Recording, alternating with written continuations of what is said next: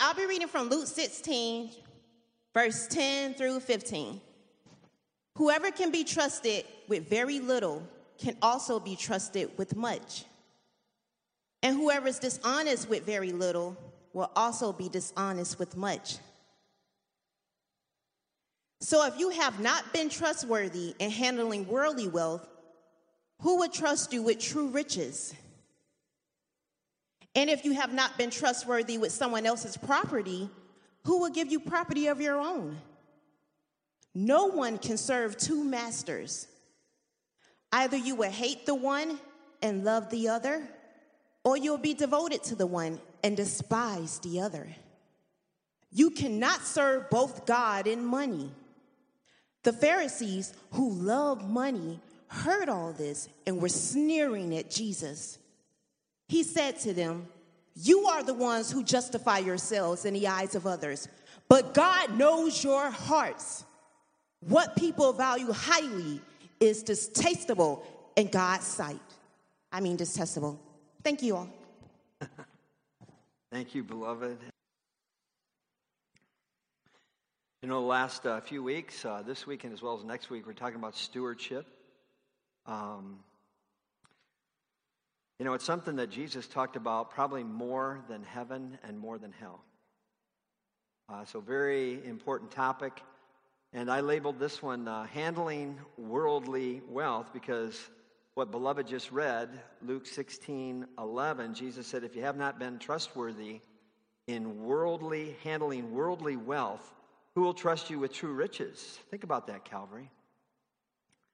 The Bible said that the way you manage your money influences how much God blesses you spiritually, how much he trusts you with spiritual blessings or these true riches, spiritual power.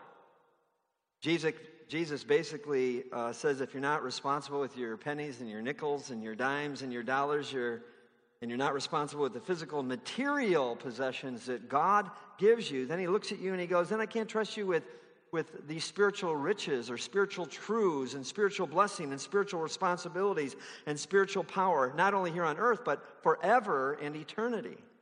So how you manage your money has eternal implications, and it's a big deal, Calvary. That's why we're spending almost a month talking about stewardship and, climaxing it with this Consecration Sunday as, you wrestle with God. Don't wrestle with me or the budget or any needs, but just wrestle with God and the Scripture about your estimated giving. In this day of economic uncertainty and fear, even though things are going pretty good now, we need to have wisdom about wealth. And fortunately, the Bible gives us Holy Spirit-inspired truth from the wisest and the wealthiest man who ever lived. His name was Solomon. He was the king of Israel. And he was incredibly rich, and he would put Bill Gates to shame. This guy, it says he ate on plates of solid gold. Can you imagine that? That's how wealthy he was. So when he finished dinner, they didn't just have to wash the plates. They had to actually polish the plates, right? He was extravagantly wealthy. But not only was he the wealthiest man who ever lived, the Bible says that he was the wisest man who ever lived. And in the book of Proverbs, the Holy Spirit had King Solomon, write down some wonderful wisdom about wealth. I think that'll bless your life as an individual and bless our lives together as a church. So I want to glean from the book of Proverbs 5 financial principles that would bless your life. No, and I'm not talking about 5 fabulous ways to be rich and famous. I'm talking about obedience to the Word of God, which is the wisdom of God. God always blesses obedience, always. Sometimes materially, but always spiritually. So here it goes. Principle number 1, keep good records. You can write that down. You need to know where your money comes from, know where it goes. Proverbs 27, 23, and 24. Be sure you know the condition of your flocks. Give careful attention to your herds, for riches do not endure forever. One version says, riches can disappear fast. Does everybody agree with that part of the verse? Riches do not last forever. Obviously, when Solomon wrote this several thousand years ago, most people's assets were all tied up in either sheep or goats or both. And he says, I want you to know the condition of your flocks. Today he'd say, know the condition of your stocks. Know your assets. Know your bank account. Know your real estate. Know where your assets are in life. Keep good accounting. This is the starting point. You have to be aware of where your money is coming from and where your money is going. Have you ever said to yourself, I just don't know where it all goes? Well, you're already in trouble. It means you're not keeping good records. It means that you're violating principle number 1 about keeping good records. I think there are 4 facts you need to keep records on, 4 facts you need to know. Number 1, and just fill in the blank, what I own, what I owe, what I earn, and where it all goes. Let me give you a little equation. Ignorance of your financial condition plus easy credit equals disaster. I mean, if you have credit cards and you're not keeping good records, you're headed for big trouble. If you're married, don't keep your spouse in the dark about how much you're making. Where it's coming from, where it's all going, all the details. The first principle is keep good records. The Bible says, know the condition of your flocks, keep good records. That's principle number 1. Principle number 2, plan your spending. This is the principle of budgeting. If you don't have it on paper, at least you have it in your mind. A budget is telling your money where you want it to go rather than wondering where it went, right? And so Proverbs 21:5 says, the plans of the diligent lead to profit as surely as haste leads to poverty. What's that verse saying? Well, one of the things it's saying is financial freedom is not determined by how much you make. That's one of the biggest myths, really, in our society. Some of you think, man, if I just made a little more, just a little bit more, then I'd be financially free. You will not. I mean, if you can't live on what you're making right now, you won't then. Why? Because your yearnings will always exceed your earnings. You're always going to want more than you make, always. And if you can't make it on this amount of money, you're not going to make it on that amount of money. Financial freedom is not based on how much you make, it's based on how much you spend. Financial freedom comes from not making more, it comes from spending less.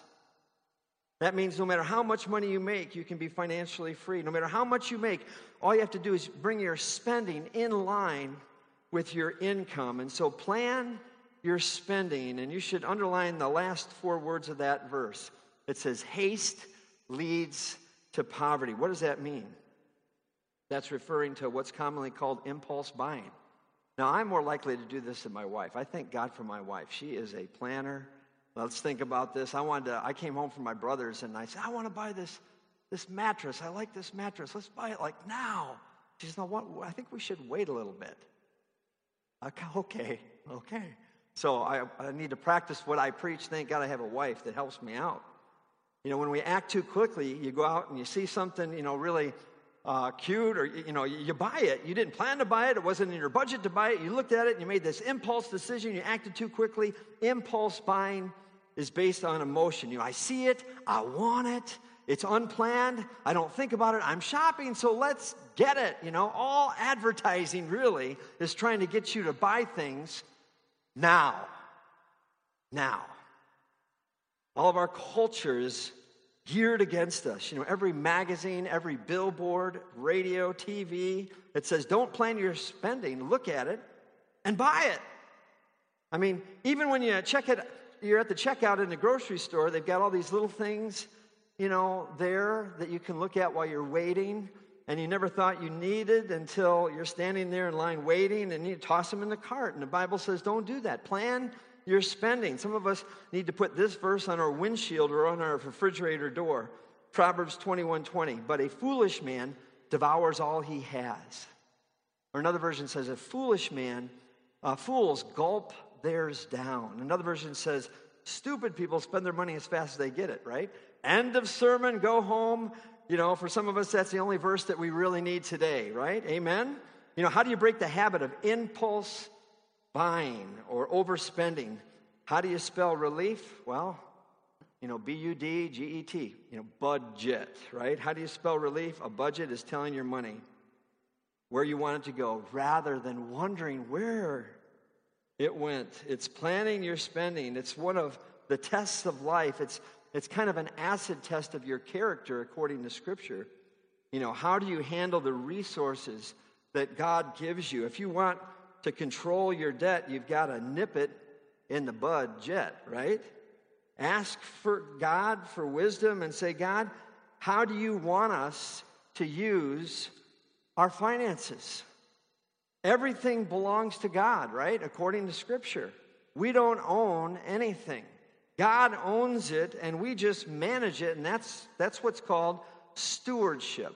So keep good records, plan your spending. Another principle number 3, save for the future.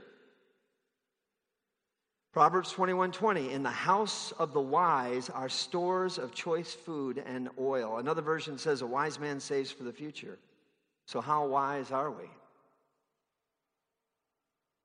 The average family in Japan saves about 20% of their income. The average family in Europe saves about 18% of their income, and in the United States, we spend 1% more than we earn. Any of you, have any aunts visit your home? Not talking about aunts and uncles, but like ants, those creatures. They visit homes and even churches, sometimes in the spring, summer, or fall, those tiny little creatures. Do you know why God sent them into your house? The Bible tells us in Proverbs that ants are supposed to teach us a lesson. And so in Proverbs 6:6-8, it says, go to the ant, O sluggard. Consider its ways and be wise. It has no commander or overseer or ruler, yet it stores its provisions in summer and gathers its food at harvest. God is saying, if something with an ant-sized brain can figure it out and figure out it needs to save, how about us? Anybody knows this, that saving is important, and anybody would say, of course I know that. I understand that I need to do that, but why don't we? American Demographics magazine shows that most baby boomers will be dead broke in retirement. Why don't we save more? Listen to this paragraph from an article in a secular magazine. The article is entitled, The Envy Monster. People risk contracting a bad case of envy. The envy monster stalks everywhere, never satisfied, always craving more of what people have. In malls and neighborhoods, schools and offices, people compare themselves with others, and invariably, all but the very rich, very thin, very beautiful, very smart fall short in some category. Enough, even for them, enough is not enough. I have a book here. We go to Nicaragua every year, and there's a church down in Texas that a lot of people from their church goes, and one of the pastors from this church, his name is Will Davis Jr., and he wrote a book called Enough. And it's finding more by living with less. And on the back it says, our culture pushes us to strive for more. More money, more stuff, more clout, but how much is enough? And how do we know when we have too much of a good thing? Very challenging book. If you want to borrow it, you can, or just look it up in the internet. Enough by Will Davis Jr. I must keep good records. I must plan my spending. I must save for the future. And the fourth principle that'll bless your life is what we already talked about, and that was last week. Return 10% to God. This is the principle of tithing, and most professing Christians do not tithe. In fact, a very small percentage of Bible-believing, Jesus-loving, Spirit-filled Christians tithe. And Jesus said, where your heart is, or where your treasure is, that's where your heart is. And like I read last week, Malachi 3:10, bring the whole tithe into the storehouse, that there might be food in my house.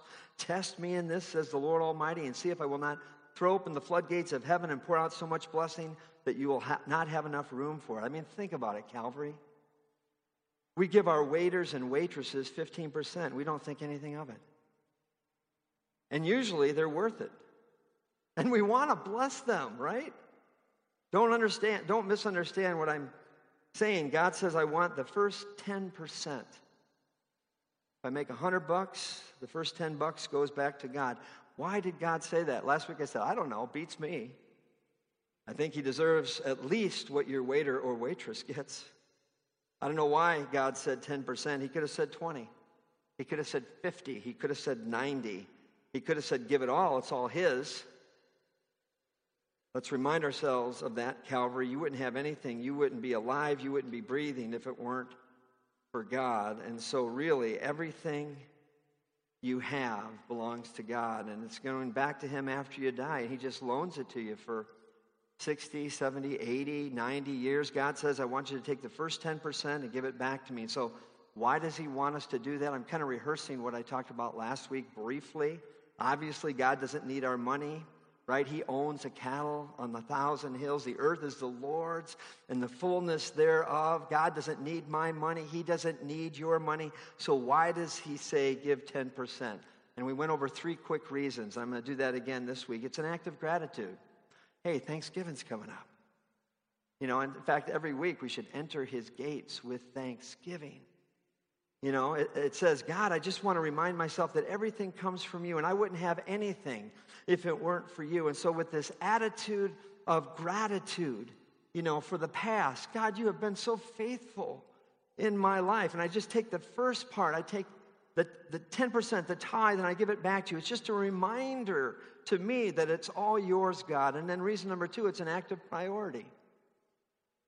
Priority in the present. It says, God, you're my number one. And to prove it, I'm putting you first in my money. You may say you love God, but, you know, really it's kind of lip service unless you put God first in your money. Jesus said, where your treasure is, that's where your heart is. And then reason number 3, it's a statement of faith concerning the future. It's saying, God, I know all those promises that are in the Scripture and in your Bible that say, if I put you first, you're going to bless me. To prove that, I'm trusting you. I'm going to give to you first. And God says, right, you know, let's have a little giving contest. You give to me, I'll give to you. Let's see who will win, and there's no doubt who's going to win. God wants you to learn to give. You cannot outgive God. And in Malachi, God says, test me. Bring the whole tithe into my storehouse. And I've often said God's tithe is not his way to raise money. He owns it all anyway. God's tithe is his way to bless your heart and to teach us to trust in him. And so he says, bring that whole tithe. Prove me, test me, try me. God is saying, I dare you, I double dare you to trust me, to put me first in your finances. This is what I say, the Pepsi challenge of the Bible that says you can prove God. God says, you want to prove that I exist? Start tithing and watch what happens. He says, I dare you, test me in this, trust me, prove me.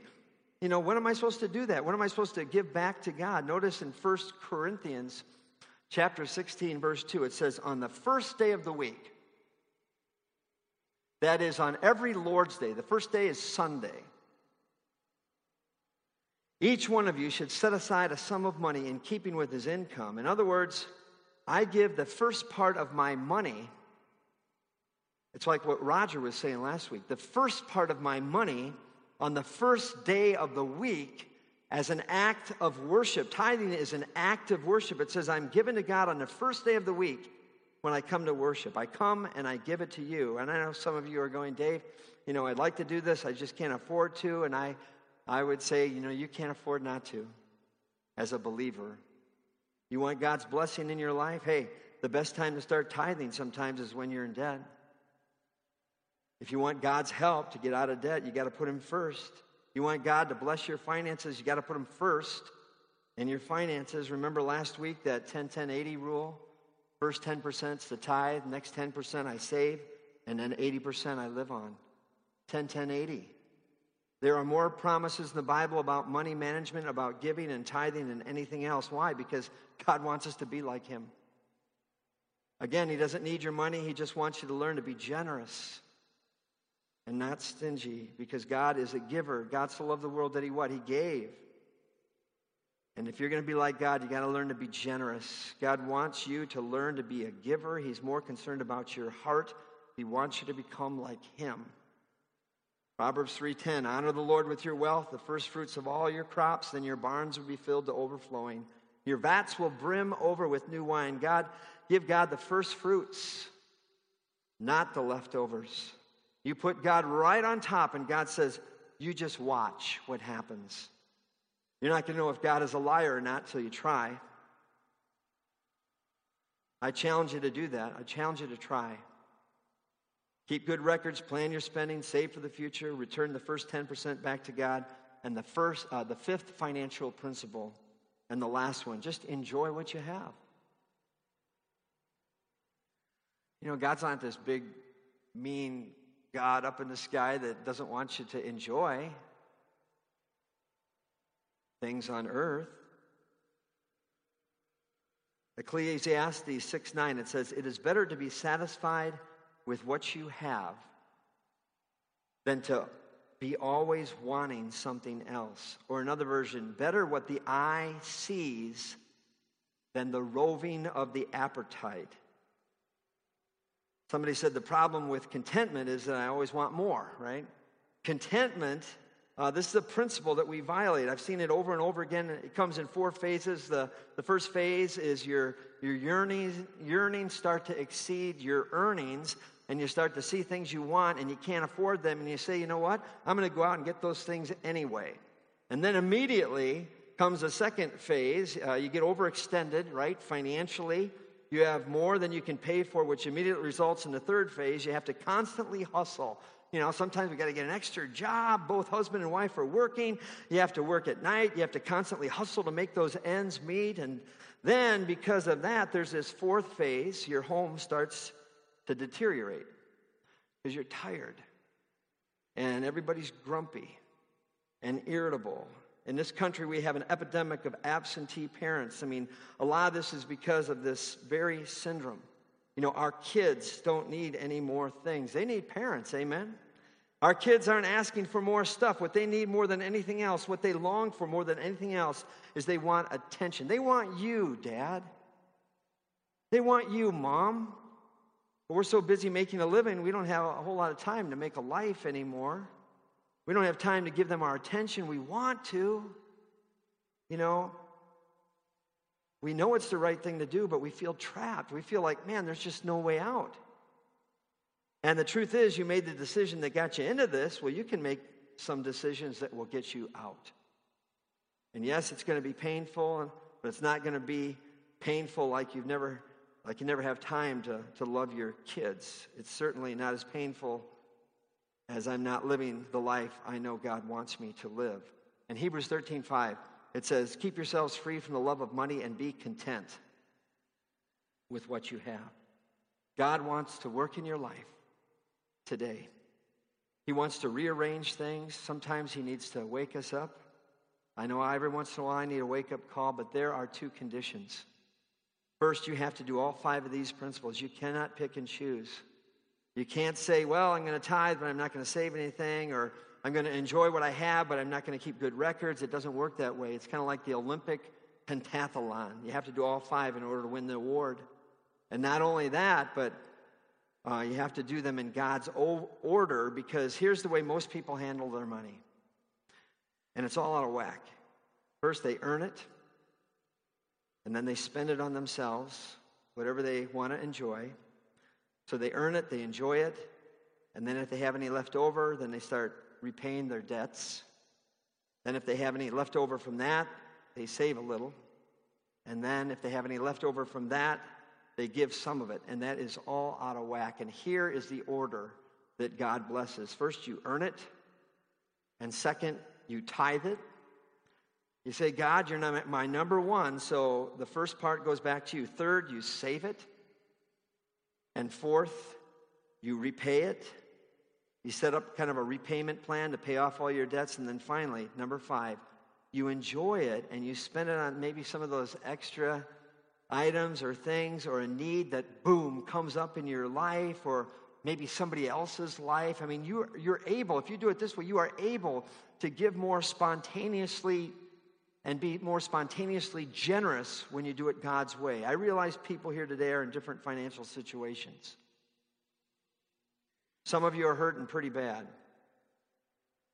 Perhaps no fault of your own. You know, illness, job loss, some major crisis, the economy. As your pastor, I want to pray for you. I want to pray God's blessing on your finances. But first, you've got to do your part. I want you to take the outline home and maybe talk about it over lunch. Do a little self-evaluation. Which principles do I need to work on? If you're feeling pressured about your finances, and if you find yourself arguing, maybe in your family, about bills all the time, and if you find yourself spending it all and not saving anything, that is a symptom of a much deeper spiritual issue. Out of control finances are a symptom of an out of control life. And you don't just need a financial planner, you need a life manager. And his name is Jesus. His name is Jesus. Maybe you need to cry out to Jesus today and just say, Jesus, I want you to be the CEO of my life, the chief executive officer. From this day forward, I want you to be the CEO. I want you to call the shots. I want you to lead me. I want you to guide me through life. I want you to be the CFO, the chief financial officer, as I follow your financial plan. Listen to this cry from Isaiah the prophet, 55 verse 2. Why spend your money on what is not bread, and your labor on what does not satisfy? That's a good question. Is your problem just plain unbelief? Then just ask yourself, do I really trust God? Do I really think that God knows more about how to handle money than I do? Or do I think I know what's best? Am I going to do what he says to do with it? Or am I going to use it the way I want to use it? Do I really believe that God will take care of me if I do it his way? Whatever I trust for my security is my God. Listen to Job 31, 24 and 28. It says, if I have put my trust in gold, I would have been unfaithful to God on high. Another version says, if I have put my trust in money, if my happiness depends on wealth, it would mean that I denied the God of heaven. Before we worship God today in our offering time, I want to pray for those of you who are going through a tough time financially, for whatever reason. And I want to pray for all of us. So would you just bow your head with me for a minute? Maybe you're saying in your heart, Dave, I am under financial stress right now. Dave, I do want you to pray for me. I just say thank you for your honesty. God bless you. And Father, you know our hearts.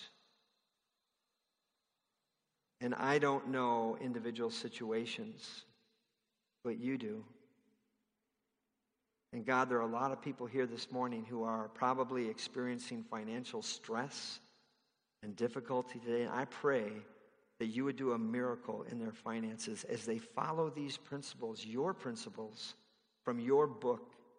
I pray that you would miraculously turn around their finances. I know it's not going to happen overnight, but would you replace debt and doubt with dedication and determination? Would you replace pressure with peace?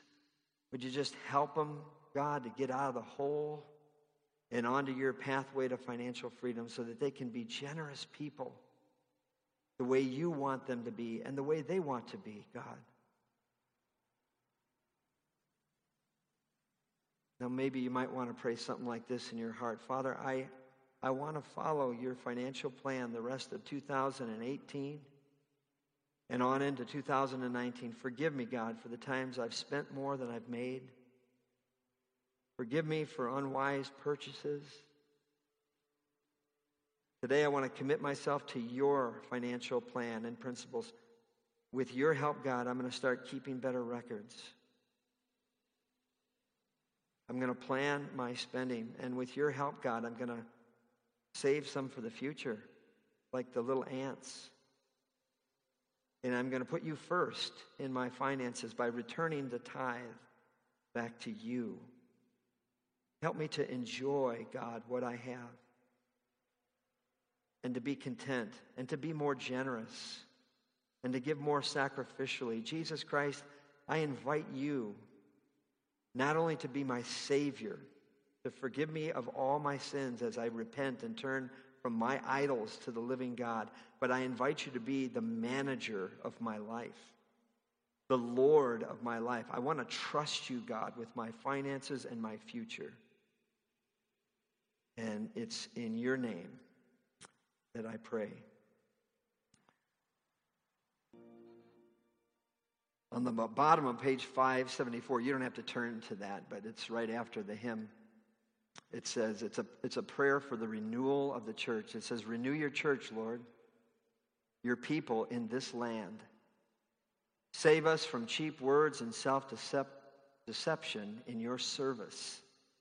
In the power of your Spirit, transform us and shape us by your cross. Amen.